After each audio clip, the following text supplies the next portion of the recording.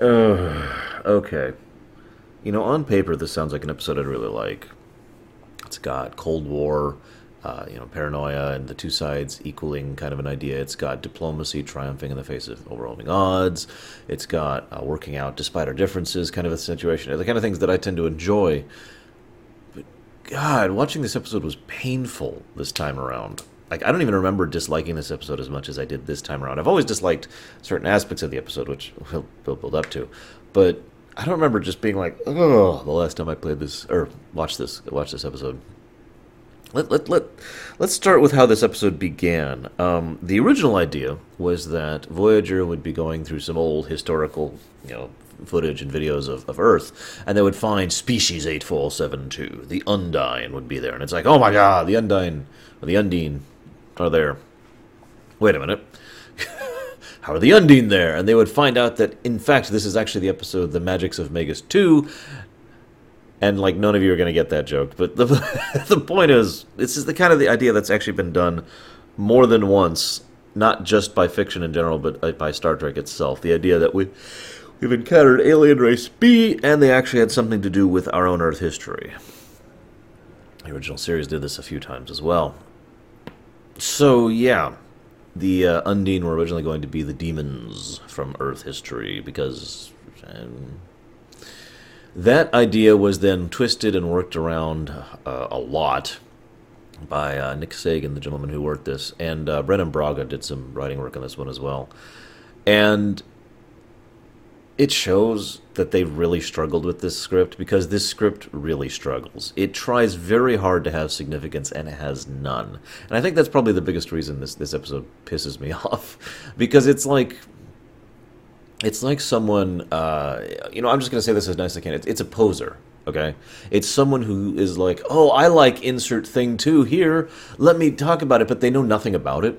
Like someone who is trying to pretend they know about, sports or video games or cars or computing or accounting or birds or flowers, whatever it is that interests you, but they know nothing about it. So they just are like, yeah, it's totally, when I was playing that football game, I hit a home run down to the second line, and it was a 3-point score, which is okay because it didn't hit the rim when the soccer ball was going over the thing. It's like that. It's trying so hard to have significance, and it's floundering.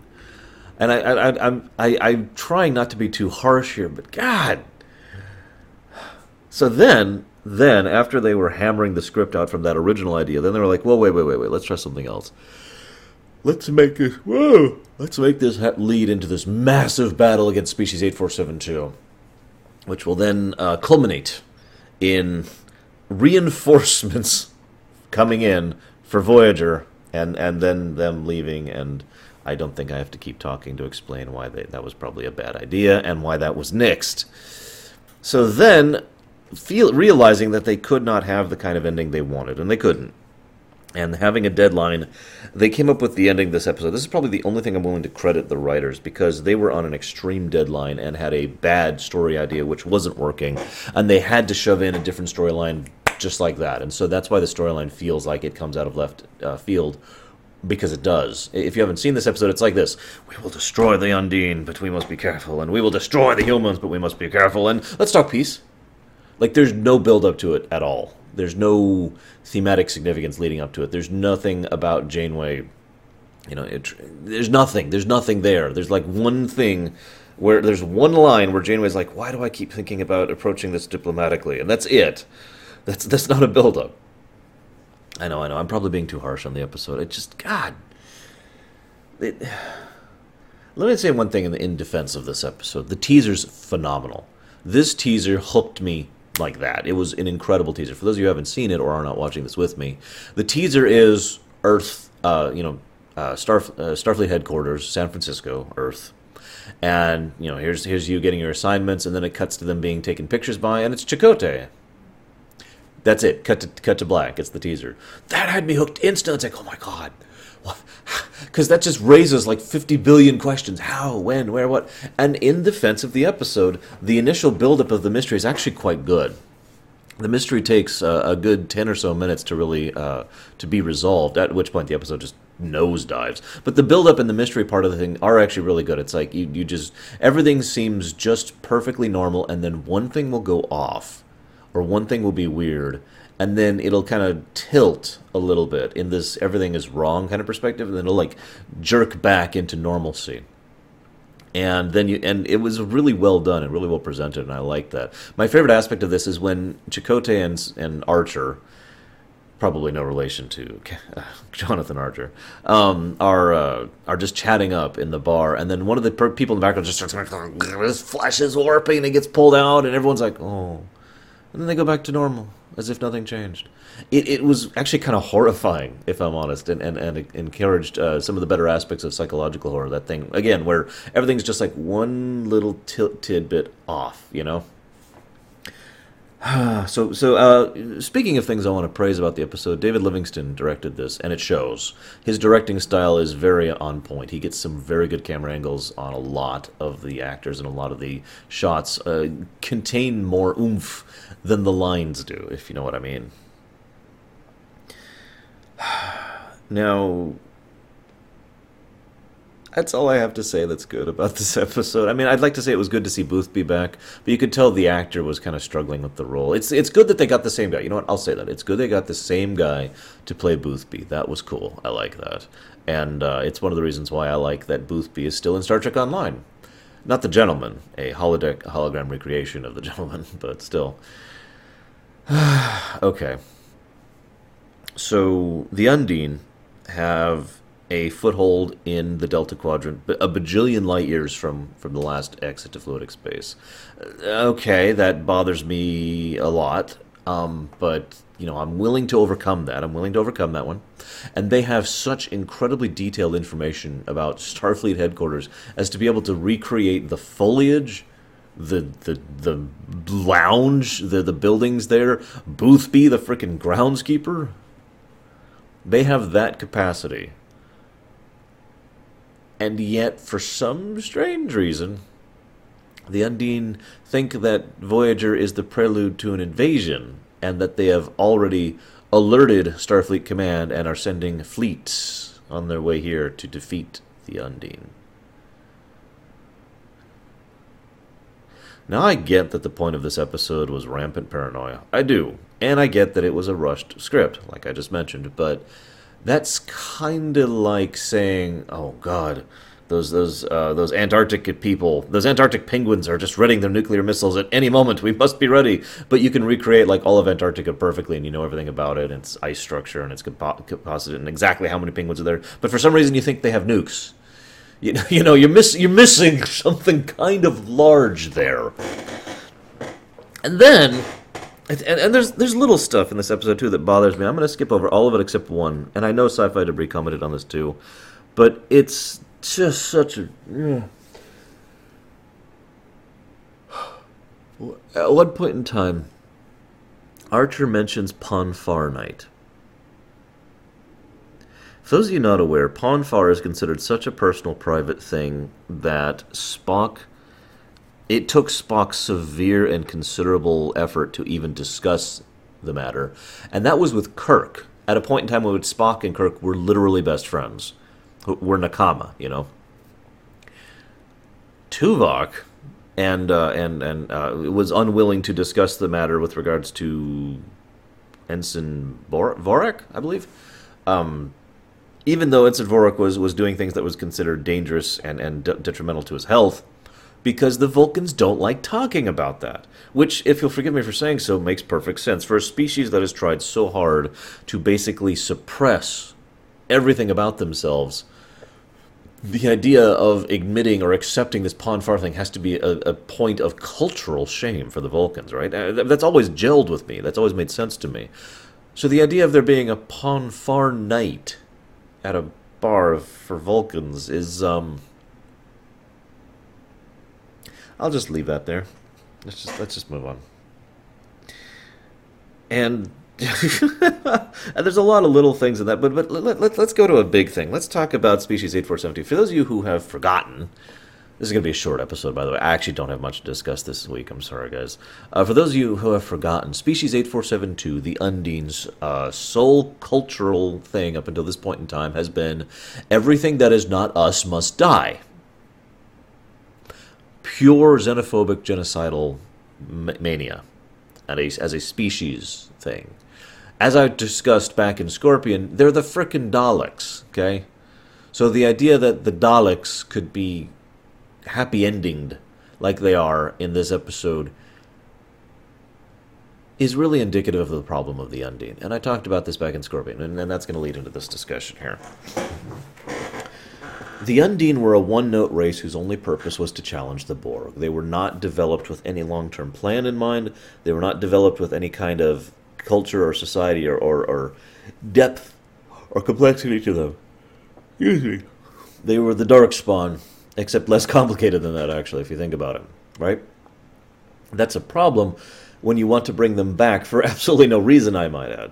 In fact, one of the things I would have loved is if this was, say, the Voth instead. That would have made a lot more sense to me, especially since making peace with the Voth would make a lot more sense, given the anti-doctrine message, and just it just kind of that just kind of fits in my brain a lot better than the frickin' Undine. I'm sorry, I can't even wrap my mind around this. And I know I'm going to get comments, people who are saying I'm being too harsh, and maybe I should just, and are going to try and explain how this could work. And that there are ways. There are ways to make this work. We could say that the Undine who are invading against the Borg were only a certain sect of the Undine, the ones who were, the xenophobic bastards. They actually did this with the Yuzun Vong over on Star Wars. There were, the first Yuzun Vong we saw were hideously, disgustingly, ridiculously evil bastards. And then we found out later that was one group of the Vong, and there's others, right? And that makes sense. I'm with that. I get that. Why don't you show us that? Why don't you tell us that? Why don't you try to develop this species rather than just having these guys be the Undine, who have incredible information and yet not, who are willing to kill us at a moment's notice and then not, and are willing to have romantic entanglements with us and then not?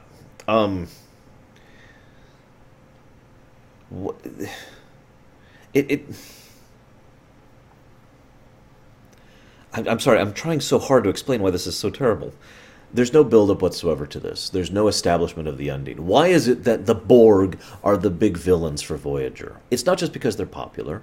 It's because you can outthink the Borg. It's because there are things you can do storyline-wise with the Borg. It's because the Borg are well established such that they have things like a culture and an infrastructure, and we have an understanding of how the Borg work. How do the Undine work? The correct answer here is, unless you've played Star Trek Online, we don't know. Now, STO actually went out of its way to flesh out the Undine as a frickin' people and as a race, and that has actually helped flesh them out as a race to the point where I no longer hate them on sight. But it took STO to pull that off. Up until this point in time, every time I see the Undine, I'm just like, get off my screen. And it was like this way when I was watching Scorpion as well. I mean, yeah, okay, you're the big mallet wielding villain of the week, but that's all you are. There's nothing there. They're literally a giant hammer that's designed to push a particular plot forward. They didn't build a species. You understand what I mean? I mean, I've accused Star Trek of being the race of hats problem, but this is probably one of the most severe concepts ever. And it's why the Undine have no staying power. Because what they did was they created something stronger than the Borg. And if you remember my discussions about that, the Borg, being so stupidly powerful, is a problem from a writing perspective. It's a problem you have to solve. We have to do something with the Borg, otherwise they're just going to win. And you can't have it so that Voyager just beats them all the time, otherwise the Borg get completely neutered. And that's what Voyager actually does in the future, but we're not there yet, so I'm not going to complain about that yet. But my point is, then you make something even stronger than that. How do you walk around that? Well, from a writing perspective, there really are only three options. Okay, option one, defeat them and they go home. We saw that at the end of Scorpion. Okay, and Prey was actually a decent follow-up on that because it was just one lone ship that had been out and had been fleeing for weeks or months, however long it had been. So that fit. That was okay. This does not fit at all with that, obviously. So that option's out. Option two. The episode that we have here happens. We make peace with the Undine, even though everything we've established about the Undine indicates that peace is absolutely not possible. And in fact, incredibly seriously deadly. I want you to think about this from a tactical perspective for a moment. Just let's leave the writing perspective and go into Janeway's chair. Okay, here's a species that nearly destroyed the Borg and nearly killed us many times and had no problem trying to kill us. And every time we tried to discuss things or reason with them, they said, "No, we're just going to shoot you instead." We have discovered that they have near perfect recreation of Starfleet headquarters in San Francisco, and they are clearly planning to infiltrate our people. I'm the idea in that circumstance of disarming in front of that foe, a foe that personifies strength and hates weakness, and that's established multiple times,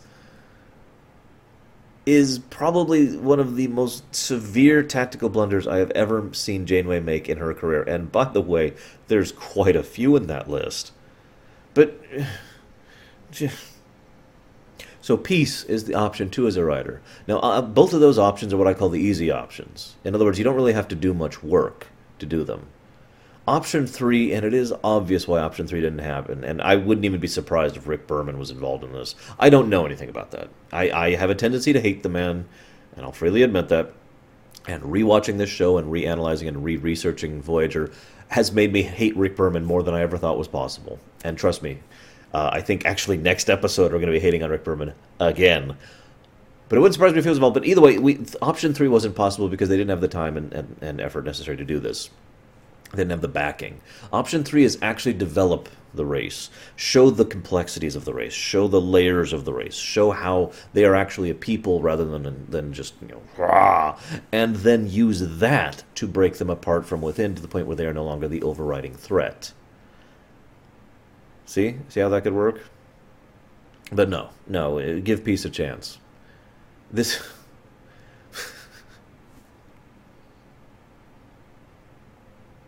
I'm sorry. It just bothers the crap out of me. That scene, the climax scene in the room where they're diplomatizing. Yes, that's a word now. Every time I see that, I just groan.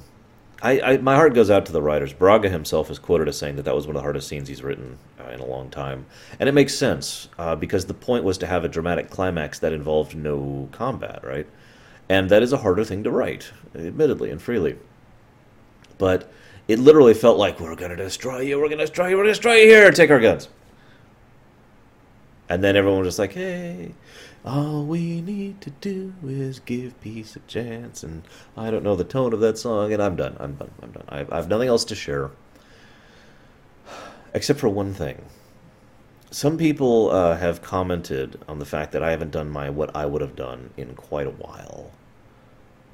Well, I've kind of already told you what I would have done, but to lay it out there, and to pad out the video a little bit more, what I would have done, I would have gone back and said, okay, I would introduce this situation, the same setup. There's this infiltration camp, the KGB thing, right? There's this infiltration camp, and there's Undine there, and they're examining with it. And yes, I would make it the Undine. And I would just be discovered that, as Chakotay infiltrates, there would be discussion about how they can't believe the warrior caste is constantly just trying to beat their drums and everything and blah, blah, blah. And make it a clear yet subtle distinction that these are different from the group of Undine we fought previously. Same organization, by the way, but my perspective is these are basically the equivalent of Imperial intelligence. The guys who clean up the mess for everyone else, right? And so they're here studying on, making this perfect little camp, studying Earth, because it's been insisted, even though they keep constantly telling the leadership that Earth can't possibly resist them and there's no reason to even consider it. But you know how the leadership is. They're constantly like, we must make sure absolutely that there is no threat. And the implication here is that the intelligence was going through the motions here to demonstrate that Earth and Voyager and Starfleet were not a threat to them. And then Voyager shows up and demonstrates that they're a threat to them, and that causes the escalation. All of a sudden, it's like, oh God, and then that's when it boils into the boiling point. That's when it gets to the situation of the Cold War situation, where the leadership of the Undine at this point are like, oh God, Voyager has actually managed to found our secret base, and they're actually threatening our people. Clearly, we were right. Clearly we have found this evidence that Starfleet must be destroyed, and meanwhile Voyager is doing oh God, it's the Undine, and they're coming after us, and they're going to destroy Earth, and we must do something. And the boiling point and escalation, blah, blah, blah. I wouldn't have the let's give peace a chance thing. Instead, I would make instead of Boothby, much as I like Boothby, I would make either the Archer character or someone else, probably the Archer character, be like the head of intelligence for the area and being like, you don't, okay, listen, you're not a threat to us. Like, I would love it, and I would love it if it involved more Chakotay than Janeway, to be blunt. You're not a threat to us. I know that, you know that. Our leaders don't know that. Your leaders don't know that. In other words, the idea here is that Janeway and the leadership, Boothby, are the two who are pretty much ready to go to war over this Cold War scenario. And the ones under them understand that doing so would be incredibly stupid and foolish and would be self-destructive to both sides. No disarmament here, by the way. Leave Voyager a threat to the Undine with the nanoprobe devices. Make them capable of wounding and hurting and killing lots of Undine. And have there be a backup plan mentioned somewhere there to be able to send off one of those subspace pulse messages, the ones that will just travel forever, basically, so that in a few years, Starfleet will get the message saying, here's this stuff, and here's our information on these nanoprobe technology in case the Undine attack, blah, blah, blah. Here's how to detect them, And so they keep that as like a threat, like a nuke, basically. We'll inform Starfleet of how to kill you, and then we'll have a whole fleet of people willing to kill you when the Undine are afraid of just this one ship. Now, how do you resolve that? Again, I mentioned that. The people under the leadership have to coordinate with each other and have to convince their respective leaders that the other side is not something worth dying for, because this is mutually assured destruction. The Voyager would kill lots and lots and lots of Undine, but they would inevitably be destroyed as well. Again, mutually assured destruction. I would also, and again, with that probe sent off, it would make sure that that Starfleet would come right back after the Undine. You see how this works out. It would be a spin on the nuclear fire possibility, and so Chakotay would go to Janeway and have this big scene trying to convince her of the mutually assured destruction, of how this needs to be resolved, and Janeway's like, all right, fine, and so have it be resolved at a truce, but not peace. No peace. Don't disarm. Neither side disarms. That's not how that works. But both side agrees, okay, exchange of information, okay. We're out here, we're lost, we're trying to do this thing, blah, blah, blah. Okay, we're out here, we're trying to do this thing. Add some depth to the Undine side of things. Just mention it. You don't even have to go into detail. Just mention about how the Undine are fighting their own wars, or maybe they're having their own cultural upheaval, or something that's going on in fluidic space that has led them to this particular state of paranoia. That's what I would have done. And this is when you say, God, your ideas are terrible, Arsh, get off my screen. So I will acquiesce, and see you next time.